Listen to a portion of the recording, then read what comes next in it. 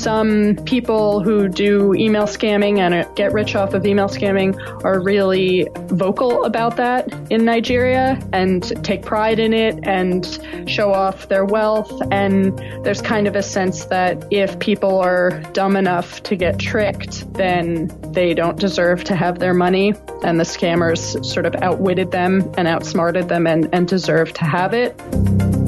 Hello, everyone, and welcome to the CyberWire's Hacking Humans podcast, where each week we look behind the social engineering scams, phishing schemes, and criminal exploits that are making headlines and taking a heavy toll on organizations around the world. I'm Dave Bittner from the CyberWire, and joining me as always is Joe Kerrigan from the Johns Hopkins University Information Security Institute. Hello, Joe. Hi, Dave. As always, we've got some good stories to share, and later in the show we'll have my interview with Lily Hay Newman from Wired. She's discussing her recent article on Nigerian scammers. But before we get to that, a quick word from our sponsors, our friends at KnowBe4. Step right up and take a chance. Yes, you there. Give it a try and win one for your little friend there. Which were the most plausible subject lines in phishing emails? Don't be shy. Were they A, my late husband wished to share his oil fortune with you? Or B, please read, important message from HR? Or C, a delivery attempt was made? Or D, take me to your leader? Stay with us and we'll have the answer later, and it will come to you courtesy of our sponsors at KnowBe4, the security awareness experts who enable your employees to make smarter security decisions. And we're back. Joe, we've got some fun stories today. Yes, we do. Let me get started with this one. This is an actual true story from a friend of mine, actually a former professor of mine from college. He was hired to test the security of various physical systems, let's call them. Okay. This was not long after 9/11. You think back, there was an air of heightened security all around. Mm-hmm. And one of the places he was hired to test was airport security. So here's what they did. Okay. They hired someone who had significant physical disabilities. And this was someone who was in a really high-tech wheelchair. Right. So imagine Stephen Hawking, that sort of thing. Mm-hmm. He's got a respirator on the back of the thing. This person has a lot of tubes hooked up to him. He's a very thin, sort of frail-looking person because of the situation that put him in that wheelchair. So they hire that person, buy him a plane ticket, and send him through the line. But they gave him a little something extra to take with him to test the security. Mm-hmm. Strapped to the side of his wheelchair, they put a colostomy bag, filled with chocolate milk. Okay. And just to make sure there wasn't any confusion as to what they were up to, they put a hand grenade in the bag full of milk. It was inert, right? It was inert, indeed, yes.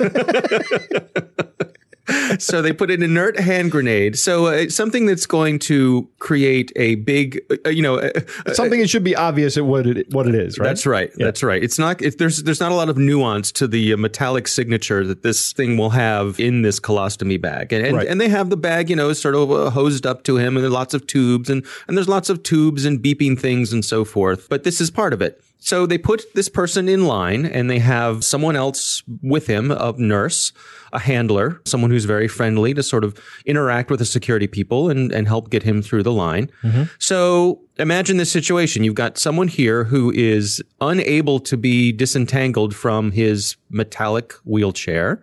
That's the story that they spun up here, because if they disconnect him from all of the things that he's connected to, he will not survive. Right. So they send him through the line, and then just for good measure, they put several people who are also on this team behind him in line to kind of put the heat on with the security people. Right. So they've got people saying, come on, I got a plane to catch. Why are you taking all the time with this guy? I'm going to be late to my plane. So these people are hired, part of the game to be jerks. Right. To try to move things along. So they send him through, and the security folks do their scanning and everything. And sure enough, what do you know? The hand grenade got through. Sure. No problem at all. Sure. So let's walk through this. There's a bunch of different social engineering techniques that were going on here. Yes. I will say this, though. The crew of people behind them yelling at them may be part of the test, maybe not part of the social engineering organization, because I believe that they're trying to emulate actual angry passengers.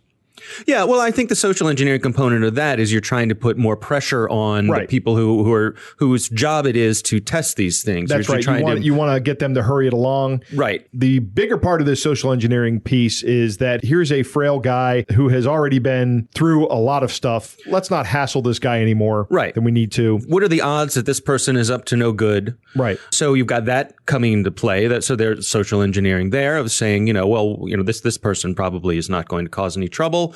So let's give him a cursory check. He has this wonderful person with him, this nurse. What are the odds that we have a problem here? Right. But of course, the test was to see how easy it could be to get something through here. And this is the kind of thing where if some bad guys wanted to get something onto a plane, well, this worked. Who's going to want to touch a colostomy bag? Right. Right. So you're dealing with a yuck factor. Right. Exactly. So you've got sympathies, right? People have a natural, they don't want to put this person through any further indignities. Yep. You've got the yuck factor, like you're talking about. And then you've got the pressure factor behind you of people yelling at you. And all that makes for something that pushes essentially a weapon through the security process. Right. And made it through without a hitch. Right. So an interesting lesson there, a little different from some of our cyber stories, but certainly an interesting exercise of lots of combined social engineering techniques. Yep. And these folks were successful. I would consider that a physical penetration test. Yep, absolutely. All right. So what do you got for us this week? So I have something on one of my favorite topics, Dave, and that's passwords and breaking them. Okay. And it seems that the norm is that password use and password choosing, I guess you could say, is risky and lazy at best. Right. We reuse passwords, period. Right. We're reusing passwords, or we're slightly modifying a password and then reusing that. Right. So some researchers at Virginia Tech have published a paper back in March of this year called The Next Domino to Fall, an empirical analysis of user passwords across online services. And they document their password analysis. And what they did was Virginia Tech researchers showed that more than 16 million password pairs can be cracked with just 10 guesses. So if I know who you are, and by password pair, they mean username and password. Right. So if I know your username, like let's say in a breach that's happened, I get your email address. Well, chances are you will use that email address across multiple sites. Sure. So if I see the same email address and I know that you reuse passwords, or I think that you reuse passwords, and you do reuse passwords, or you slightly modify them and then reuse them, then I can guess your password in less than 10 guesses. That's what these researchers are saying. Wow. What stood out for me in the paper, one of the points that stood out for me was they collected 497 million passwords that were hashed, and they were just hashed. They weren't salted. They were just plain hashes. But they broke 460 million of them in a week. Wow. That's 92% of 500 million passwords they cracked in a week.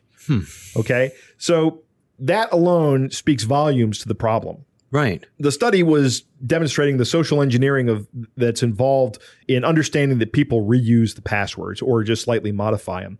Virginia Tech then provided the data set anonymized to Dashlane, and Dashlane researchers noticed the prevalence of something called password walking, which is the practice of using letter and number combinations that are next to each other on the keyboard. So, you think of 1, 2, 3, 4, 5, 6 or QWERTY, right, but QWERTY, yeah. Right. You don't really think of 1QSZ XSW2, because if you look at that as a password string, you're going to say, hey, that looks kind of normal. But if you look at a QWERTY keyboard and just go down the first column and back up the second column, there's your password. I see. Right. And Dashlane noticed a prevalence of that as well. Interesting. Also, lots of people use brand names as well as the names of cultural and musical icons in the report. So like Pokemon and Metallica and Star Wars were in there. These are remarkably easy to guess. They fall very quickly just to a basic dictionary attack because the word Metallica is going to be in every single password dictionary. Right.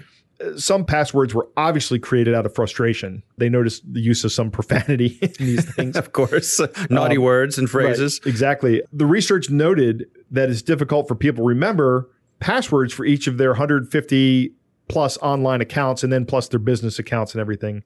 And the solution that most people arrive at is they're just going to reuse or modify passwords. And that's an untenable situation. Right, right. For example, I can see, if someone decides that they want to use the word hedgehog as their password. Right. And then they'll use hedgehog Facebook to log into Facebook and hedgehog Twitter to log into Twitter and hedgehog Bank of America to log into Bank of America. Well, those are all going to get cracked probably in under 10 guesses. Well, according to and if the I Virginia get Tech one of guys in the if I get one of them, it doesn't take a rocket scientist to figure out what the pattern might be for other login places, right? Yeah, if I break your Twitter password and find out that it's Hedgehog Twitter, then I'm going to guess. The first guess for Facebook is Hedgehog Facebook. Right. Right. So this harkens back to one of my points of evangelism that I say over and over and over again, and that is use a password manager. And use a password manager and set all of your passwords to random 20-character passwords at a minimum. And I've gone over this before, and I say this at every talk I give. You don't just go in with the monumental task of going in and changing all your passwords. You just start using a password manager. And over time, as you start logging into sites, you look and see if it's in your password manager. If it isn't in your password manager, you add it to your password manager and you change the password the next time you log in. Right. Just start modifying it as you use it. And this will have the effect of the websites that you use most frequently, which are probably the most important to you, will get changed first. And the websites that are least important to you, that you don't use that often, will get changed later down the road. So it automatically prioritizes this for you. And in effect, it'll bulletproof you from these sort of social engineering attacks. Well, it'll bulletproof you from the social engineering attacks. That's right. They won't be able to use that because you'll be just using some random set of characters, numbers, letters, and uppercase, lowercase, all that. But you're still going to be vulnerable to a brute force attack. But it's still going to be very, very hard to randomly guess a 20-character password, even with an MD5 hash, which is a very fast and very weak hash for password security. So I guess you sort of shifted to that scenario we joke about, where if you and I are being chased by a bear, I don't have to outrun the bear. I just have to outrun you. Right. So if the bad guys will go after the weak passwords first, presumably. That's right. They'll pick off the little weak, sick ones. Right. Exactly. All right, Joe, it's a good one. Protect yourself from those social engineering attacks. Password managers, random long strings. Yep. All right, Joe, it's time for our catch of the day. This week's catch of the day comes from friend of the show, Graham Cluley. He had something he put up on Twitter. He said, "Sheesh, my dumb email filter shoved this email from JP Morgan in my spam folder. Imagine if I hadn't spotted it, I could have missed out on millions." I'm going to read the email here. I was really tempted to read Graham's part with a British accent because, of course, Graham is, right. Yeah, he is. And he loves it when I do that. So, but I resist. So here's the letter. Dear Sir or Madam, I am the operational manager in account management section in charge of credit and foreign bills of JP Morgan Chase Bank here in USA. I helped a customer purchase security bonds worth $6,500,000 in the capital market. The customer dies in an accident in testate with no one to succeed his estate. Been the one that handled his financial affair for the last 8 years. The private firm where the funds is presently lodged after I liquidated the security bonds from the various investment is simply waiting for me to present the next of kin. I am prepared to place you in a position to instruct the bank to release the deposit to you. Please use my private email account to contact me if the proposal is of interest to you. Regards, Mr. David Kent, JP Morgan Chase Bank, USA, Borough of New York City. Graham, you're going to be rich.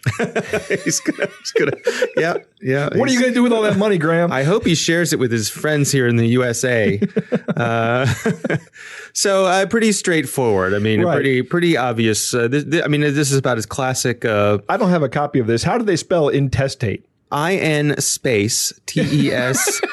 TATE. Because I thought they might have spelled it as more than one word because it is one word. Ah, okay. Meaning without a will. Oh, all right. Yeah. So, about as straightforward as a Nigerian email scam is without actually talking about a Nigerian prince. So, right. It's coming from a very reputable source, JP Morgan Chase, right? That's right. You've heard of JP Morgan Chase. Absolutely. You've never heard of some guy in Nigeria who claims to be a prince. And if anybody was going to have $6.5 million sitting in the bank, they'd keep it at JP Morgan Chase. It would be JP Morgan Chase. Right. So legitimacy here, you can see how someone could possibly fall for this, but the English is so broken. Yeah, it's obviously not somebody from New York. And as Graham pointed out, this got automatically routed to a spam filter. So bravo to whatever email service he's using that they recognized it and routed it there. So, all right, that is our catch of the day. All right, coming up next, we'll have my interview with Lily Hay Newman from Wired. But first, a message from our friends at KnowBe4. And what about the biggest, tastiest piece of fish bait out there? If you said A, my late husband wished to share his oil fortune with you, you've just swallowed a Nigerian prince scam, but most people don't. If you chose door B, please read important message from HR. Well, you're getting warmer, but that one was only number 10 on the list. But pat yourself on the back if you picked C, a delivery attempt was made. That one, according to the experts at KnowBe4, was the number one come-on for spam email in the first quarter of 2018. What's that? You picked D, take me to your leader? No, sorry, that's what space aliens say. But it's unlikely you'll need that one unless you're doing the Day the Earth Stood Still at a local dinner theater. If you want to stay on top of phishing's twists and turns, the new school security awareness training from our sponsors at KnowBe4 can help. That's knowbe4.com/fishtest.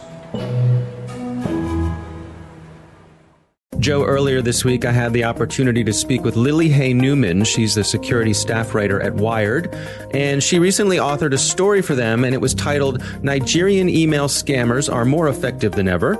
Here's my conversation with Lily Hay Newman.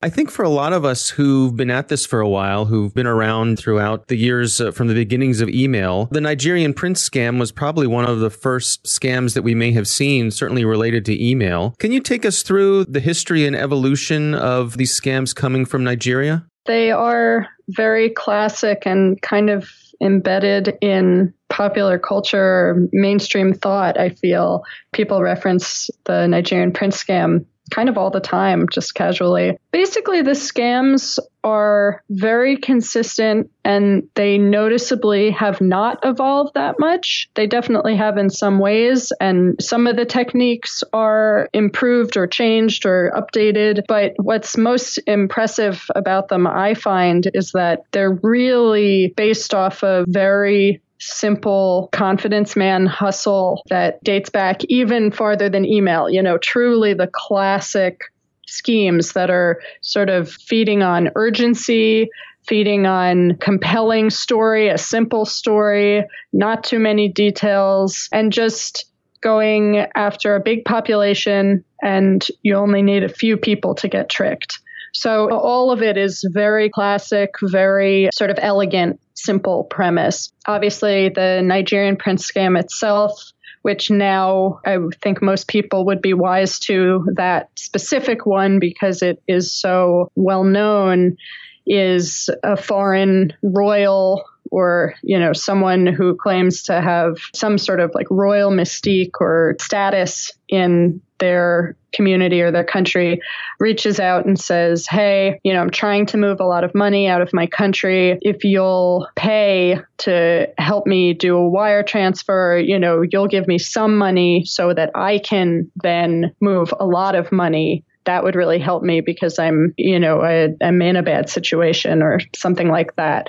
And so it's just that simple idea of it's sort of a celebrity or someone important asking you for help, and you don't have to do very much, maybe doesn't raise alarms that it would be sort of all your money or something like that. It's just sort of a good amount of money and you really want to help and you really want to do something quickly, and then you're going to have the promise of all this money back. So all the scams kind of work that way. They just don't necessarily use that hook of like a foreign royal person or important person, but they're all just operating on this premise of sort of give a little, get a lot. And one of the things you pointed out in your story was how they're targeting small businesses. Right. So I would say that that's the biggest change in the past few years. This concept of business email compromise has really grown, and there's always been, businesses have money. People have always been trying to steal the money. It's not that much of a technological innovation or something. It's just that these types of scams, the scammers realized, we can do a lot of the same stuff and just sort of tailor it to business, and it'll be effective there too. And the money could be even greater. And one of the smartest things they do is they'll tailor emails to appear to be a real vendor or someone that a business really could conceivably contract with, and just send a professional looking invoice. They try to map out who in an organization is the right person to send this email to, or they'll send, 5 of them or something, trying to find the people who handle financials within the company. And again, an invoice that looks pretty legit and is asking for, the company to pay a reasonable amount of money, like this person would approve every day. Yeah, it's the same urgency of, well, this is what I'm supposed to do. I pay bills all the time. And if we don't pay the bill, the company gets in trouble. So, of course, I would pay the bill. But instead, you're actually wiring money into the scammer's hands.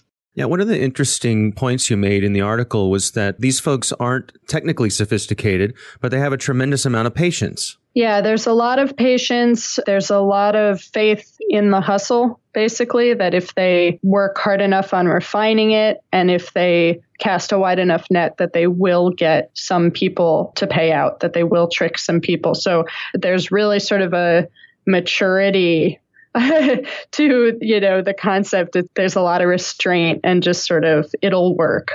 We just keep doing what we're doing. And then the other interesting thing about the scammers is that many of them come out of these Nigerian sort of crime syndicates, sometimes called confraternities, that are sort of mafia-like gangs. There's a whole cultural growth out of these groups. There's a whole lifestyle that's part of it. Some people who do email scamming and get rich off of email scamming are really vocal about that in Nigeria and take pride in it and show off their wealth. And there's kind of a sense that if people are dumb enough to get tricked, then they don't deserve to have their money. And the scammers sort of outwitted them and outsmarted them and deserve to have it. Yeah, so there's just this whole community element, cultural element, and that has allowed the infrastructure for the scamming to kind of build up all over the world, because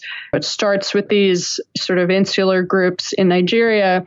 But then as people live their lives and emigrate around the world, the scams kind of move with them, and they're recruiting money mules. They're recruiting people in all different places to carry out different parts of the schemes. So it's really built up this sort of international infrastructure of how the scamming works. And then it's just coming from everywhere and coming from all sides. And though most of the easy ones are going to get blocked by your spam filter and stuff, the fact that it's spread out all over the world does make it difficult for email providers to keep up with the blocking, because it's just coming from everywhere and the emails look really legit. And why Nigeria? Is the Nigerian government turned a blind eye to these folks? I think that is part of it. As the international law enforcement community has attempted to respond to this, there have been issues at times getting the Nigerian government to cooperate with, apprehending suspects themselves or allowing extradition. But there is traction to maybe kind of turn the tides on this. I just reported this week on an announcement from the Department of Justice that they had completed an international operation to arrest 74 scammers, some in Nigeria, some in the US, and a few in other countries. And they're sort of doing a lot of international collaboration and trying to gain steam on doing this. And in that case, there was cooperation within Nigeria. So it's getting there. But for many, many years, this has just been unchecked, and there weren't a lot of consequences and just free money.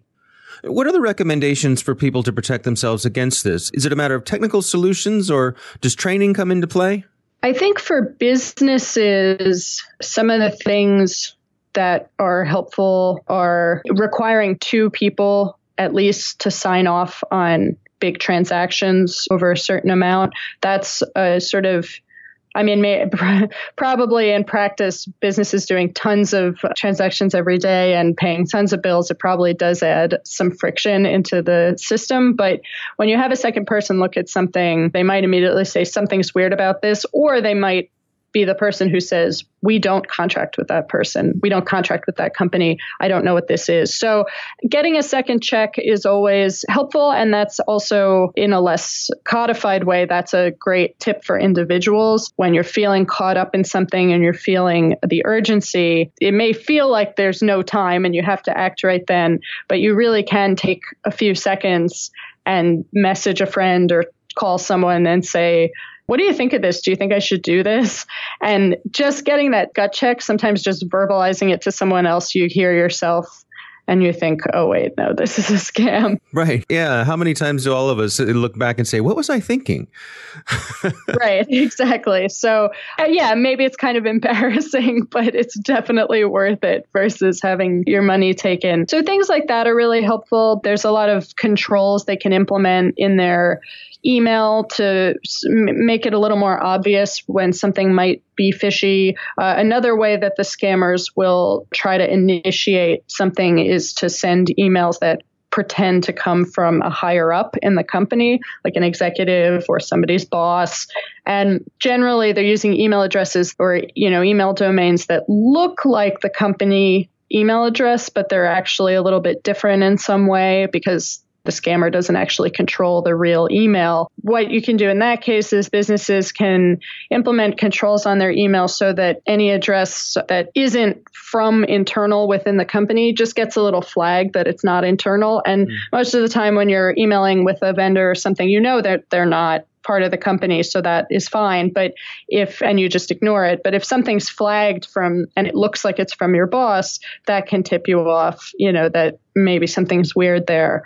But it gets tough because if a scammer or a phisher can compromise a real email address, like if they can guess a password or something, or someone used a reused password that was exposed in a leak and it's online or something like that, sometimes they could be sending the emails from a legitimate address and that protection wouldn't apply. So it gets really hairy, but there are steps people can take to at least help and kind of minimize the risk as much as possible.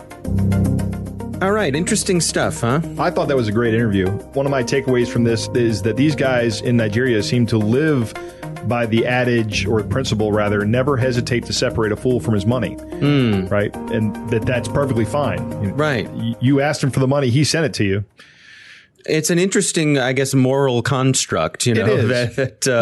It's not my moral failing for taking the money from you. It's your failing for being gullible enough to give it to me. Right. And I kind of disagree with that. Sure. I don't kind of disagree with that. I totally disagree with that. Yeah. But they do have a different moral construct, it seems. Yeah, absolutely. I also really liked her advice of talking it over with somebody. She called it a gut check. I think that's great. When you start saying something that you're thinking and it sounds stupid, and this happens to me a lot, right? Like I'll be talking to someone and I'll be saying something. I'll go, wait a minute, this is just a terrible idea, right? Right. And it doesn't have to be with anything like this. It can be like with our plans for the day. It could be something as simple as that. And just the fact of dumping that out of your mouth and saying it to somebody can let you know, by hearing yourself say something, that just lets you know that this is a profoundly bad idea. Right. All right, well, that is our podcast. Thanks for listening. And a final word about KnowBe4, who sponsored our show. They've got new school security awareness training, and their platform is user-friendly and intuitive. It scales from 50 to 500,000 users and was built for busy IT pros that have 16 other fires to put out. Try their free phishing test at knowbe4.com/phish test. That's knowbe4.com/phish test. Thanks to the Johns Hopkins University Information Security Institute for their participation. You can learn more at isi.jhu.edu. The Hacking Humans podcast is proudly produced in Maryland at the startup studios of Data Tribe, where they're co-building the next generation of cybersecurity teams and technology. Our coordinating producer is Jennifer Iben. Editor is John Petrick. Technical editor is Chris Russell. Executive editor is Peter Kilpie. I'm Dave Bittner. And I'm Joe Kerrigan. Thanks for listening.